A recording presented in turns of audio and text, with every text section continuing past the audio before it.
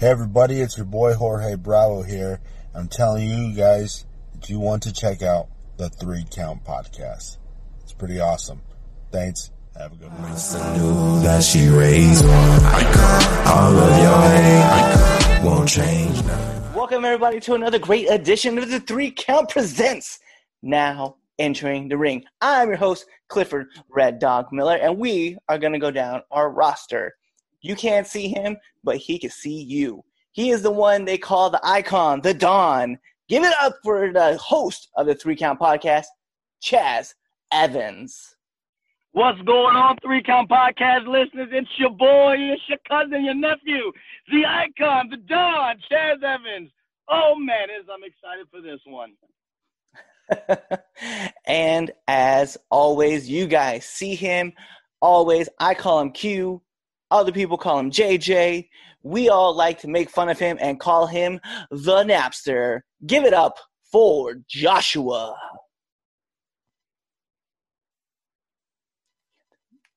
You're muted. This idiot. I wasn't expecting my whole full government name getting spread out there. My name is not Joshua. My name is, I don't know. But I like to think the sidewalks keep me off the street. Dangerous times. Got a revolutionary war going on outside, so make sure you're locked and loaded. Chitty, chitty, bang. Murder everything. And that's all for me. So, this is the 3 Count Presents Now Entering the Ring, which means that we have a special guest for you. Now, you've seen this man around. He's kind of demented. He lives in his own world, but he has come to join us in ours today. Give it up for Mal Havock. Put a little purification around here. Make it pure for the living God. How's everybody doing tonight? Hey, Joshua, just be glad that they didn't let everybody know that your rest of your government name is Jabrowski. They kept that quiet on you. So I didn't mean to just drop that on you there. I apologize. My bad. Anyway, back to you guys. It's all good. So it's pretty simple how this works, man. We got 3 or 4 questions that we all like to ask you. I'm going to let Chaz take the helm. So, Chaz, you're first up. Awesome. Well, Mal, thanks for being on the show. My first question for you is, I ask this to everyone that comes on the show, how did you get into wrestling? It's a good one. It's kind of tiered. I really only dug my feet down into doing it seriously and hitting, the indie wrestling scene here in the last 6 years. A lot of that stems from Jason Dubinsky. I don't know if you guys know Jason Dubinsky, Jay Bird. We all knew him as a little kid, but Jason Dubinsky was kind of the first of our little group of guys that went indie. And Jason brought a lot of knowledge. Him and Andy Harner, really tore it up together as a tag team. Andy, for anybody who kind of follows the internet backyard scene of things, he really he set the standard for what a lot of these guys do. I mean, in 2005, he's doing the stuff that you're seeing on AEW now. And Andy just really he gets a lot of praise from guys that are actually out there doing this stuff now. And, and unfortunately, Andy's done a lot of damage onto his body. So, I'm really hoping that we get to see Andy here back in the indie scene at some point. But, we did a lot of messing around back in 2005. And in that time, Rob Noxious had invited my band to come rap on one of their shows. And I would be in the ring doing our rap thing, one of the heels would come down and start messing with us. Here comes the saviors for the day. And, we did 3 routines like that with Rob Noxious back in 05, 06. It was a lot of fun. But I never really delved into the wrestling thing the way that I should have. And I'll say that as kind of the precedent to it. There should have been more focus on the wrestling, but more was on the music. And I was very, at least for what I was doing, successful with the music. So, a lot of my focus was on, while we're touring, but while I'm touring, I had these videos from what we did with Rob Noxious at CCW that I was able to send around to any of the local companies where we were traveling. So we'd go to Ohio, send it to the promotion that's running in town that weekend. And then, I'd pick up a match where, it was a quick, oh, well, playing later tonight at, wherever we're playing. And we'd come out and do just a quick little, squash match. So my knowledge was this. And had I had the foresight at the time, but being young, I just didn't, I don't know if I want to say I didn't have the courage to ask Rob to help me, and there was a guy that I didn't realize all these years he would have helped me really expand into what I do and would have helped me really explode onto this scene quicker than I did. So, I took the knowledge that I had gotten from Jason Dubinsky, and when he had passed away, it was really, really crushing for me. I went to do his memorial show, and at that point in time, I had injured my back, so I just played in a management role. And I realized at that moment, it's like, no, I can't live my life like this where, my back's going to hinder me from being able to, like, even just do things that I enjoyed doing. And I was able to do 5 years before. And it kind of put me to the point where it's like, no, I'm going to get my ass into the shape to do this. So I spent the next year really developing my character, building my online following for it, and building into what I do now. Put time into working out in the gym, training, getting my back rehabbed. And, end of 2014, kind of burst into the West Virginia scene and moved up to doing SSW and LTW. And it kind of really led to what I'm doing today. Awesome. So the next question for you is, not necessarily what, but who has been an inspiration for you so far in your wrestling career? It's very, I'm going to say it's very staggered by the point in my time frame with it, because when you really go back to the time frame of 2005, 2006, you're talking about a span of 14 years here. I haven't been doing this solid for 14 years, but it's kind of okay. Well, this person led to point A and point B, and without these 4 individuals, I'm going to say that I wouldn't be doing anything that I'm doing right now. That's, of course, Jason Dubinsky being the starting point. He was the only person that really took the time to say, all right, look, here's what you need to do. Everybody else is messing around in the backyard, blah, blah, blah. Here's kind of what you need to put together to make a match, as opposed to just, okay, well, let's do some high spots and jump off some barrels through, into the bed of a truck, and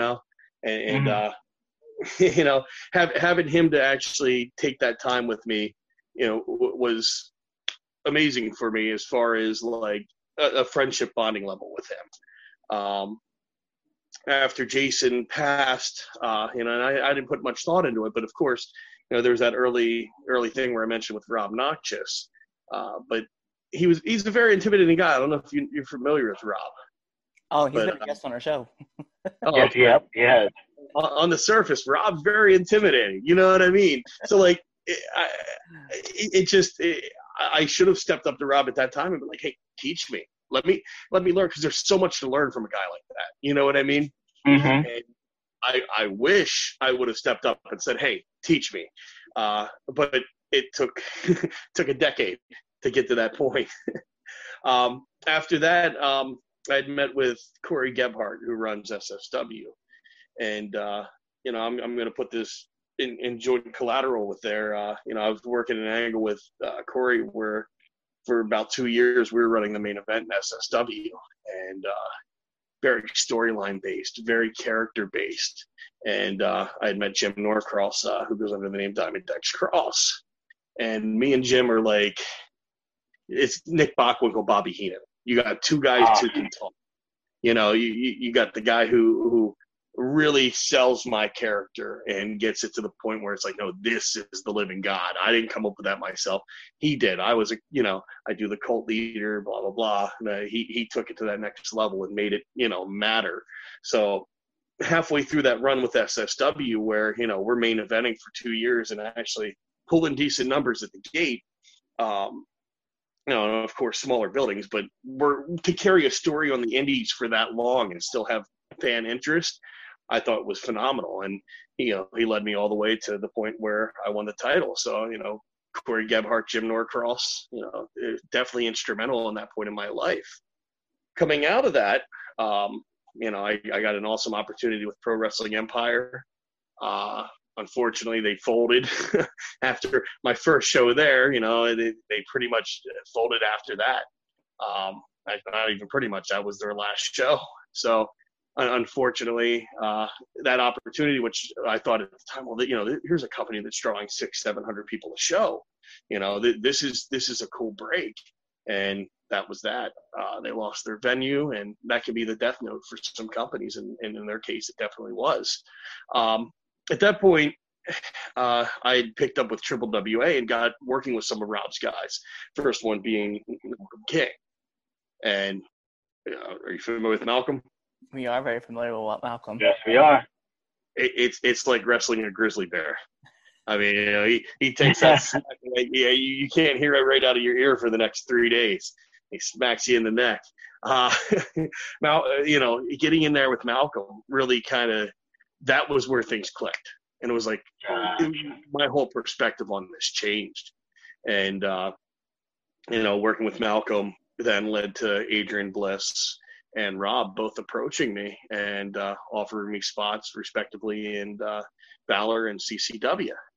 And coming on with Valor and CCW, I mean, that was full circle for me, being that I was, in my late teens, early 20s, going to CCW shows and then rapping at CCW shows and then getting the opportunity to actually go into a CCW ring as one of their performers. It really brought that full circle to me. And being somebody, I don't have aspirations to go, to that next level. I can talk.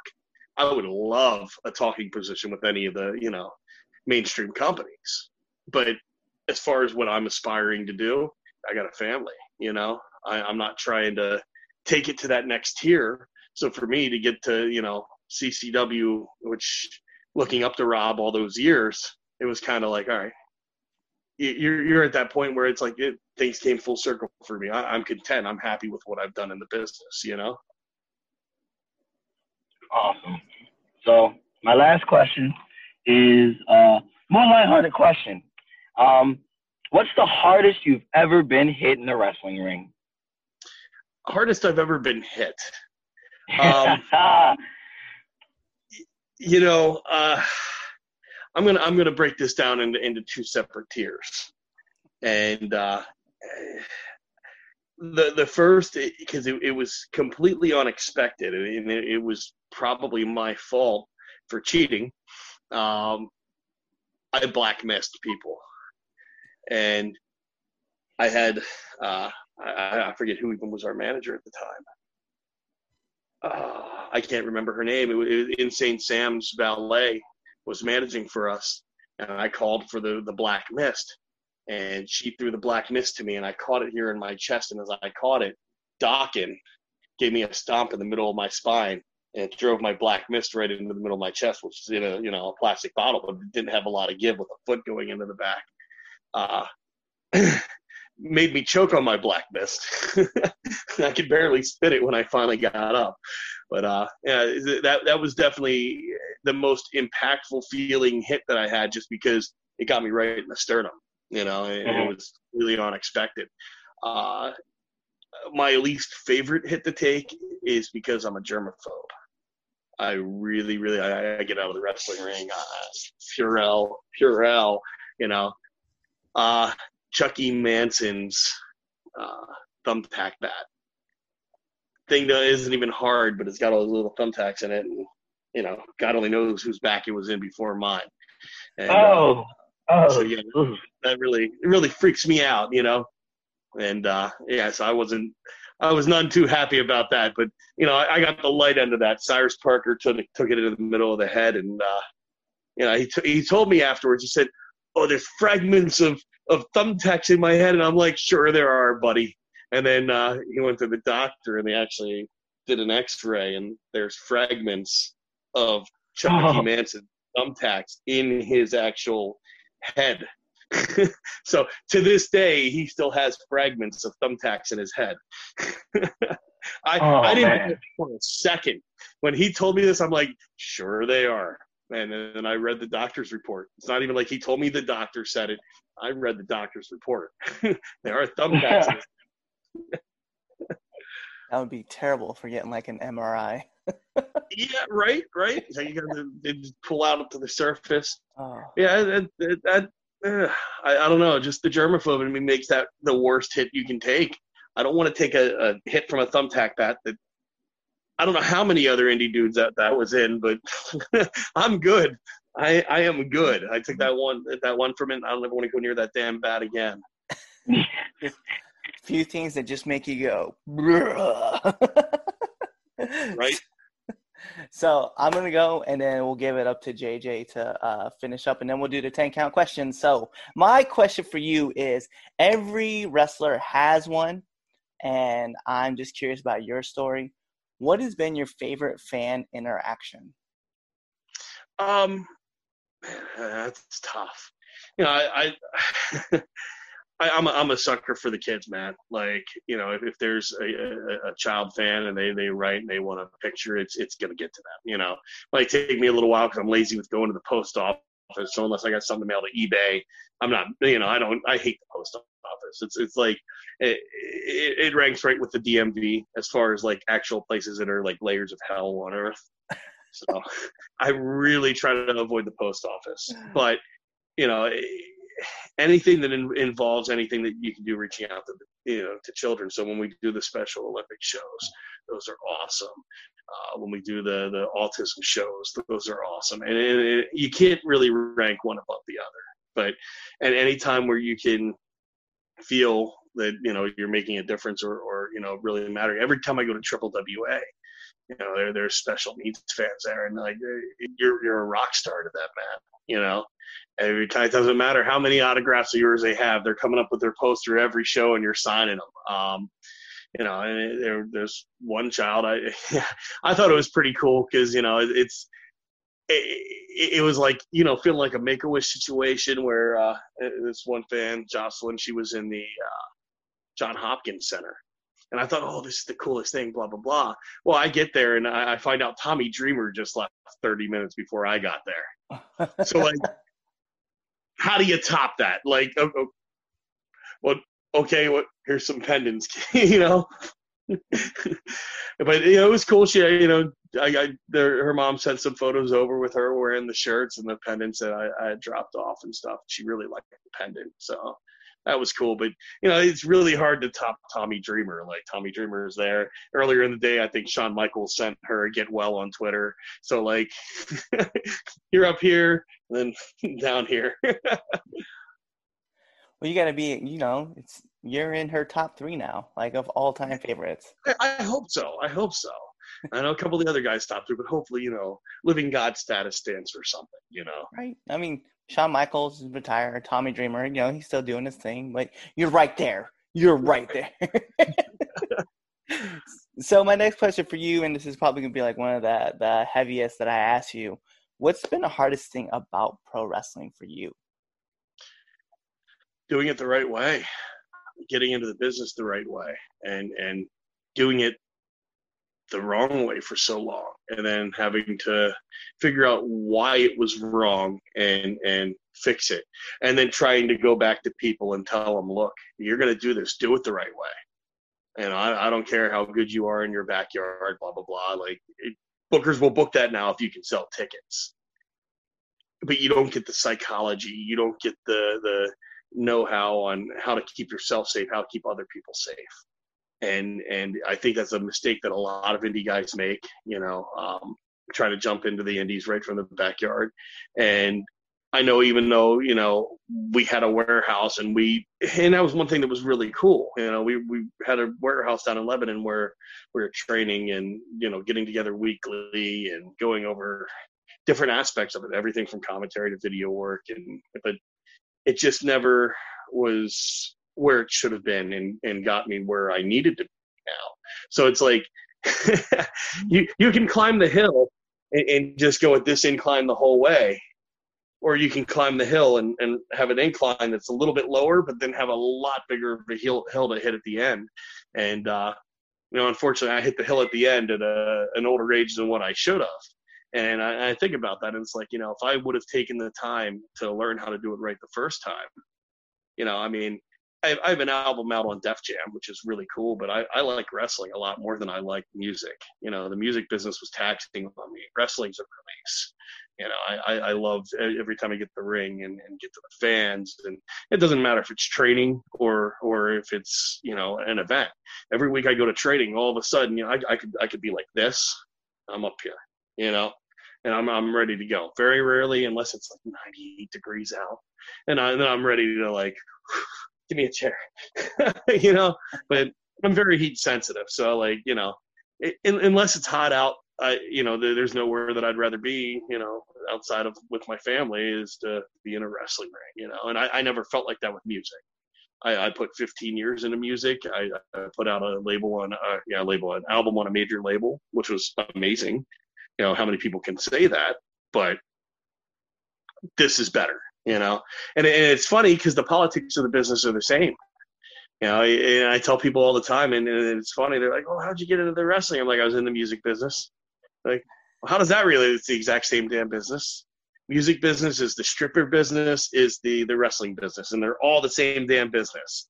It's just a different trade in between it, but it's all the same variables and same ways that it operates, and a lot of that has to do with mutual respect and really trusting the people you work with. And that's the same for all three of those businesses. It's funny because I was just listening to Mega Ran, his song Sunset Flip with Xavier Woods, and they were talking about that. Like, he said, "What do you mean it's the same business, just different notes?" Or he's talking about it's the same sheet of music, just some different notes. And it's crazy to hear it that way, but when I look back at it, I'm just like, yeah, actually, you know what? That's very much how it is, and it's. I even was telling my booking agent, because she's been really lost. Like, that was all she did for 5 years. All she did was make phone calls for me all day. So now she's really lost, and she gets caught up into my political stuff now. And so she follows that religiously online. I'm like, Joelle, get into the wrestling. And she's like, what do you mean? I'm like, it's the same thing. Like, you could do this because it's a lot of networking, PR, and who you talk to and how you talk to them. And and a lot of guys lack that. A lot of guys don't know how to approach somebody, don't know how to talk. And I've been blessed because of being in the music business that I can do that. I'm not shy about taking an opportunity or, going to earn an opportunity, and that's how it's always been in the music business for me. I'd go out and support the bands that I enjoyed locally and hope that an opportunity opened up for me, and that's a lot of the wrestling business. If you go to a show and, help carry some wood, you might get a spot on it. Yeah, it was very true. Networking is 100% the business, and it's something I thoroughly enjoy as well. So I can agree with that. My last question for you, man, is what drives you in the business?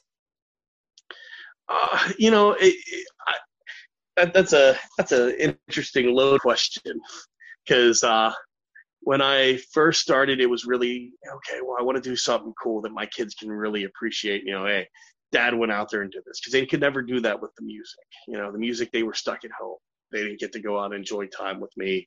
Literally my music took my time away from my kids. And so the wrestling, it was, all right, well, I want to do this so that way my kids can enjoy it with me, and we can share in that. And it's something that I'm physically doing, where I'm going to their baseball games, I'm going to their soccer games. They can come and see me do what I do. And so that was my big driving force at the beginning. But now 6 years later, these kids are wrestling out, but I'm not. I'm having way too much fun with this, and so they were my inspiration to get in and do it. But I started a wrestling company with my dad. He just passed away in February, and now with him gone, it's my company, and that's not what I wanted. I didn't want to be the guy that's running the company. I wanted some input. I wanted to say, these are my guys. Well, now it's mine. So, once the restrictions lighten up a little bit, so that way, I can start running at a bar again, because that's where we run as a bar. That's definitely my plans. We're going to be back up and running, and that's going to be my driving force then. I own a company. I have other workers that all want to be out there and have that opportunity too, and keeping it fresh for them and keeping it something new and different, not just an indie show, but something that's got story, that's got, we do live presentations, multiple camera angles and commentary, all going out live streamed, keeping that aspect of it and keeping it, constantly rolling, every other month. That's kind of the driving force now. It's the unexpected driving force. It's not what I had initially planned on, but if the kid's interest lower and my dad passing away, that's where I'm at, and I'm gonna keep going with it. I love wrestling. I've been watching since the very first memory I have is Macho Man Randy Savage dropping the bell down on Ricky Steamboat's larynx. That's my first wrestling memory. I didn't like either of them, and I'm like, oh, this is garbage. It's just, my dad was in my head about it, because he didn't like the violence. But as I got into it, he started taking me to the shows. We'd go, buy the nosebleed seats. We'd sneak down to the floors, and then go up front. And I just posted some amazing photos from Hershey. Roddy Piper and Rick Rude in a steel cage. And it looks like we're right there, because we ran up to the front and we had those opportunities to take photos, and I got licked by one of the bushwhackers once. So, that kind of created that, environment for me. Everything was Roddy Piper, and I was bummed out when he quit. And, for me, it was always Piper, then Hogan, and then Kamala. And so I'm really bummed out about that too, man. That was crushing on Sunday, man. Like, my wife's like, "You're not going to cry, are you?" I'm like, "I don't know. I'm feeling pretty close to it." Like, this is Kamala. Like, I just messaged a guy on Facebook twice within the last 6 months trying to, but I came to find out, I guess he was having ongoing health issues and he wasn't checking his Facebook messages. And that explained why. But I really wanted to book him, and I was concerned because I knew he'd lost both of his legs. I'm like, I'd really like to have Kamala, So unfortunately, that time has passed now. But it's just doing what I love keeps it going, man. Yeah, I mean, I definitely, I got you, man. So I'm gonna give it up to JJ now. Alrighty. What's up, JJ? How you doing? I'm doing great. Alrighty, so I guess it's my turn. My first question I want to ask you is, in your opinion, what do you think is the most important aspect of the business, of the wrestling business? Psychology, because it's not, if you would have asked me this 4 years ago, I would have glanced right over it. Spending the last year and a half, 2 years with Rob and learning why I do things in the ring, learning why I'm going to focus on the build in the match, and guys don't do it. When you see one guy Irish whip in a tag match his opponent into the opponent's corner so they can make a tag, like, why did that just happen? And it's really it's amazing in the last year and a half, 2 years, how my mind has changed when I watch wrestling, when I watch a match, and it's like, oh, why did that just happen? You start saying things under your breath, son of a, like, you get so hot on it when it's like, oh my God, why did that just happen? And that psychological standpoint on it's so important, because if I'm going to take you by the arm and I'm going to whip you into the corner like that, you shouldn't be moving. And I don't care how big I am and how small you are, but if I'm not going to get the full force, and get that going in you, why? If I'm going to throw a forearm on you and you're not collapsing under it, why am I throwing it? Every move that I do now, I try to make sure that it's got the most purpose possible. with as little exertion as possible too. 460 pounds, 500 pounds, it's a lot of weight to move. So if I'm hitting you and I'm exerting that energy to hit you, it's going to be from back here, and I'm going to drive that hit through. Because why exert more energy than have to?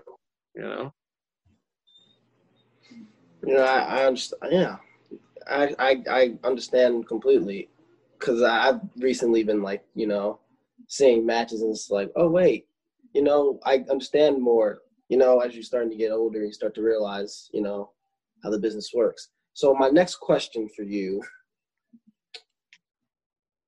what would be the best advice you could give to up-and-coming wrestlers coming into the industry? Find a school, reputable one preferably, and train. If you got something near you, I go an hour and a half almost to get to the Rob's training facility. Go. An hour and a half is nothing. And if you're, depending on where you're at, in Pennsylvania, you got the Dungeon, which is only an hour away from Fort Knox. So you got an option in the Reading area. You got an option in the Harrisburg area. Just do it. Find a center, train, and if you can, get to multiple centers. Go to the seminars. When you got an opportunity to learn from Mikey Whipwreck for $10 or $15, like you did at the RWF show when I booked Mikey Whipwreck in, and I wasn't trying to break any wrestlers' banks on it, and not one wrestler that wasn't on the show attended the seminar. And it's just asinine to me. If you want to get an opportunity, take every opportunity that is there, and to learn from somebody like Whipwreck for $15, you're out of your mind not to go. Everybody from Fort Knox was there, but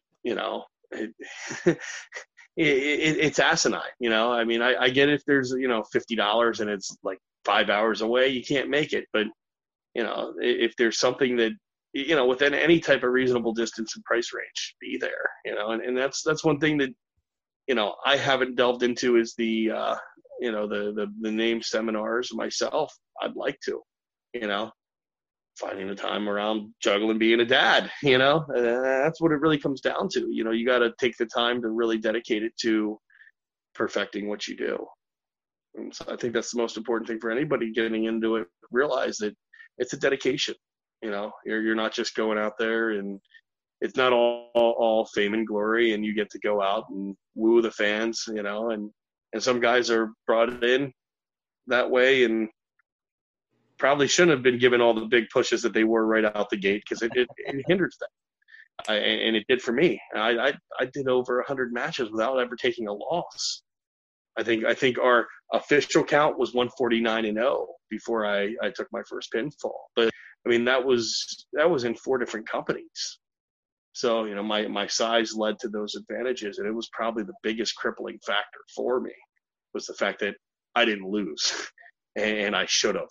And I should have been counting the stars a couple times before I even got to that opportunity, and I didn't. But I think that younger guys need that. They need to go somewhere to grow and learn and really cut their teeth before they get in front of an audience, because not everybody's got that natural presence. Yeah. Wow. 149. 149 was the count. It was over 100 matches though in 4 different companies.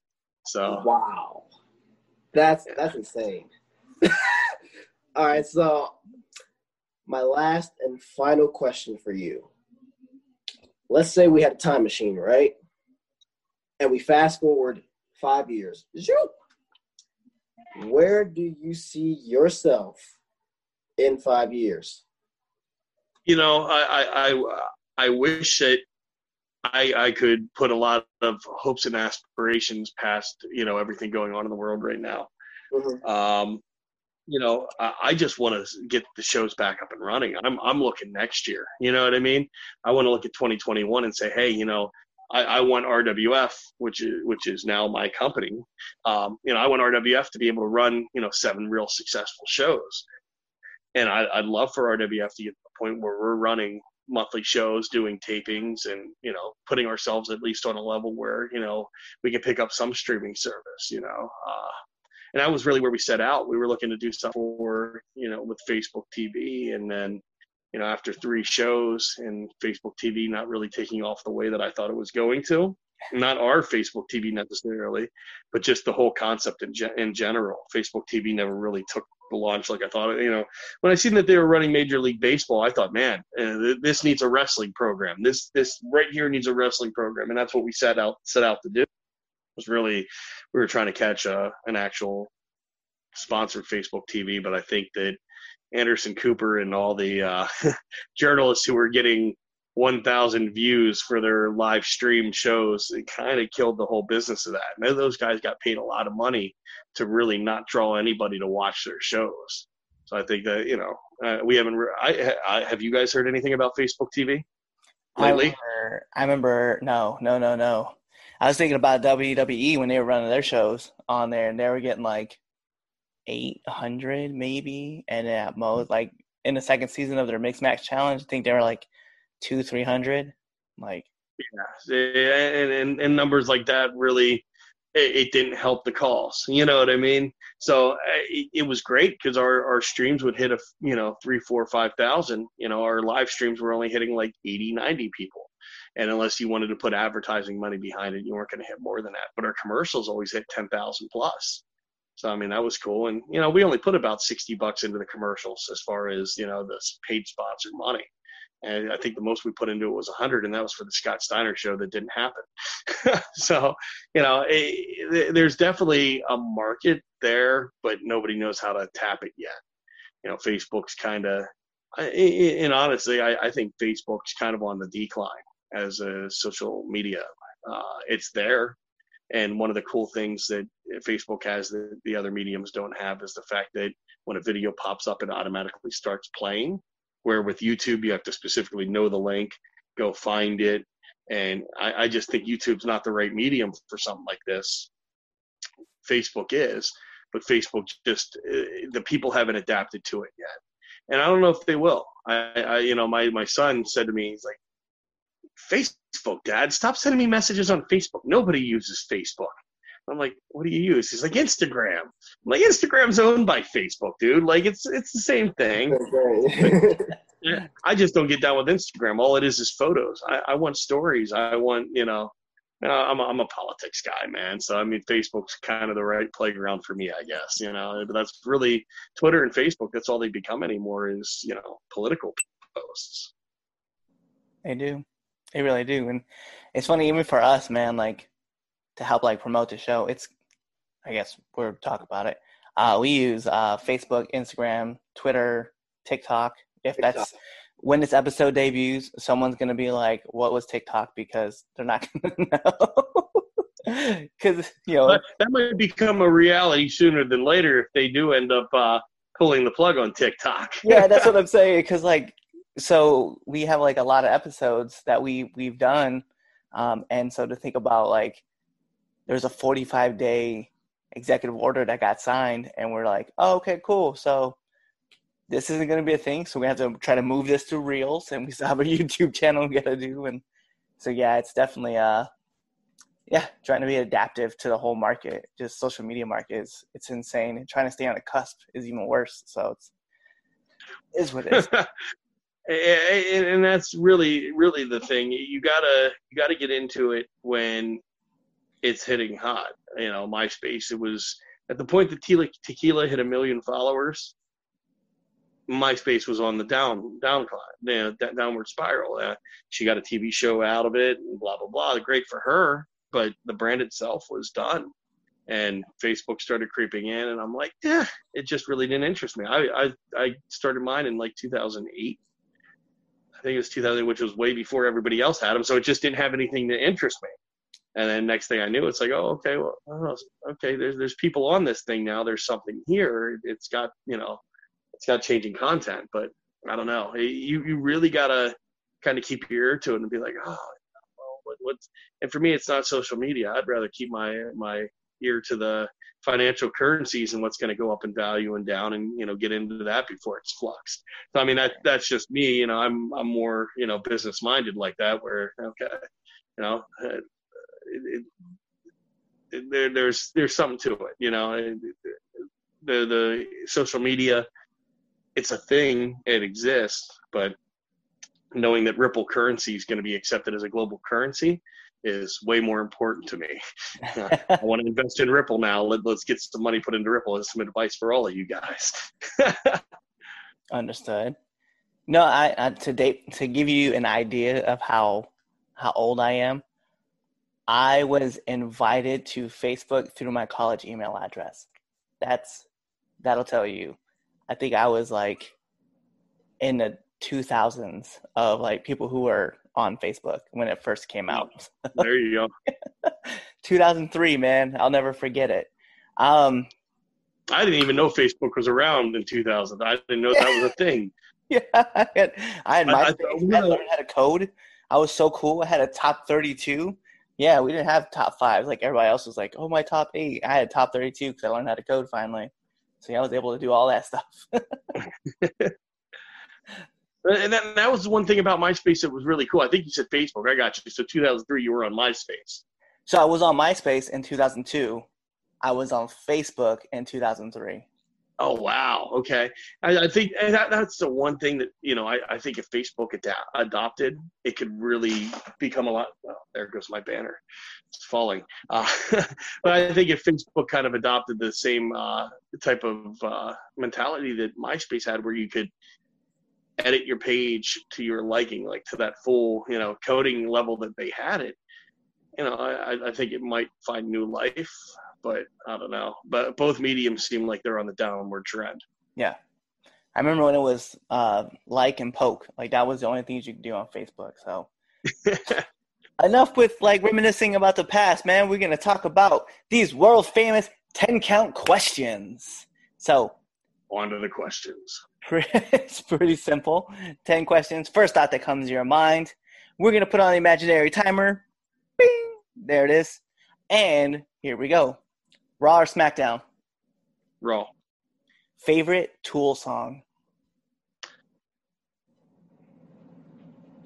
You're pandering to the shirt, aren't you? I am pandering to the shirt. Song 2. We won't call it by its proper name. It's a Friday night. What are you doing? Spending time with the kids. Right on. Wrestling. Yeah. No, actually, every Friday now is wrestling training night for me. It was Sundays, but I've moved to Fridays because it's too hot during the day on Sundays. So, training. Best wrestling faction? Man. What's my time limit on this? Look, I'm going to say one that nobody's probably going to expect. The Brood. The Brood. Everybody's going to say DX, NWO. No, The Brood. That was the coolest entrance in wrestling ever, period. The rising up out of the flames, the spitting of the blood. I mean, so much happened before they got in the ring. Yes, I can agree with that. The last show you binge watched? Oh, my God. What is that? Future Man. And if you haven't seen it, watch it. Yeah, check it the out. Best. Future Man is amazing. Batman or Superman? Batman. Hey, let's go. Too hot or too cold? I like it too cold. So always too cold. Hawk or Animal? Animal. Hey, let's go. Favorite movie? The Crow. Definitely The Crow. Yes. Less than. I got married on Halloween because of The Crow. Okay. and my son is Draven. So, yeah. Brandon Lee is my dude. And last but not least, my favorite question to ask every single person that comes on this show. Favorite curse word? Favorite curse word? Am I supposed to say it? Yes. Cunt. Hey, let's go. Because when you're on a phone call and somebody just pushes that final button and you fucking cunt, and that blurts out, that's the end of the call. That is like, there's nothing that they're gonna say after you call them a cunt that is gonna redeem that call. It is over. They're gonna tell you, sir, I will not tolerate that type of language. I'm disconnecting this call now. Or they'll tell you you'll receive mail from your bank telling you that you're no longer allowed to bank there, and that, you know, if you come onto the premises of the bank, they will press charges. It's happened. That's awesome. But that word is the end all of end alls. And once you say that word, it's over. There's nothing that they're going to say, and there's nothing you can say to apologize. No. That is the end of it. That is a game ender. You are correct, sir. I can drop as many F-bombs as I want, and people are going to be, sir, we will not talk like that. You don't have to use that kind of language. But once you drop the C-bomb, no. That's it. You're out. Get out. You're done. Well, I feel like it's a positive note to end. Next step after that is a call to the cops. That's just that's the next progressive. Leave the property now, and then you're banned. And I've gotten really good with that. I've gotten that under control with not getting kicked out and banned from places. But I'll tell you what I found most weird about that in life. Being of my stature, being that I'm the size of two of most of these people that I come into contact with. I found that being nice gets the cops called to me a lot quicker when I disagree with them. So I'm talking to you in a tone like this, and I'm explaining to you my point of view. And the second I stand up, if I'm in a seated position, or the second, like, if I'm leaning and I rise up, it's like the challenge has been made. And I'm not even challenging. I'm just trying to talk. And it's like, you need to leave, and you get that, you know, the whole cop routine. It's about on my nerves now at this point, to be quite frank with you. I'm a big advocate. You know, I got I got bronchial asthma, you know, or as they call it now, they call it like sports related asthma. Yeah. So guess what I can't wear right now? Because anything over this, but anything outside of wearing a mask for 30 seconds, just I can't. And let me tell you how that goes over when you go into these places that are very insistent that you wear one. And it's like, sir, here's the regulations. And I'll pull it out on my phone, and I'm like, look, come here. And I'll on the phone. The second that I'm like, look, is this the decision you want to make? Leave. Without fail. But I did get a $50 gift card from Kohl's. I did. The store manager heard about the situation the next day after they kicked me out, and he called me, and he apologized, and he sent me a $50 gift card. So sometimes you win, but they did totally kick me out of Kohl's yesterday. It's terrible, man. I'm awful. People are more fanatical about these damn masks than they are condoms. Like, we should be focusing on, wearing protection for that instead of, our rat holes. That is so true. So true. Oh man. Okay. We got to wrap this up. So on that note of always wear protection, whether it's a mask, even though I know you can, or for medical reasons you cannot, or, you're just not wanting to get somebody pregnant, okay? Protection. But that is the 3 Count Podcast now entering the ring. The man, Mal Havock. Also on the show, is JJ, because he's awesome too. So I'm Clifford Red Dog Miller, and tune into the next episode. So be there or be somewhere else. What's going on, 3 Count Nation? I'm Clifford Red Dog Miller with the catchphrase. But what I really want you to do right now, go to twitter.com, right? Go over there, find us at the 3count_pod, give us a follow, give us a like, give us a comment. We want to talk to you guys. Go to IG at the 3 Count Pod. Give us a like, give us a follow, leave us a comment. We want to interact with you. Go to youtube.com, give us a subscribe, turn the bell on, turn the notifications, leave a comment. We want to talk to you. Go to anchor.fm/the 3 Count Podcast, and in there, you can leave us a message, and we will talk to you. Basically, what I'm trying to tell you is that we want to talk to you. We want to have fun with you guys, and we love listening to what you guys have to say. Also, one thing I need you to do for me, the 3 Count Podcast also has merchandise. Oh!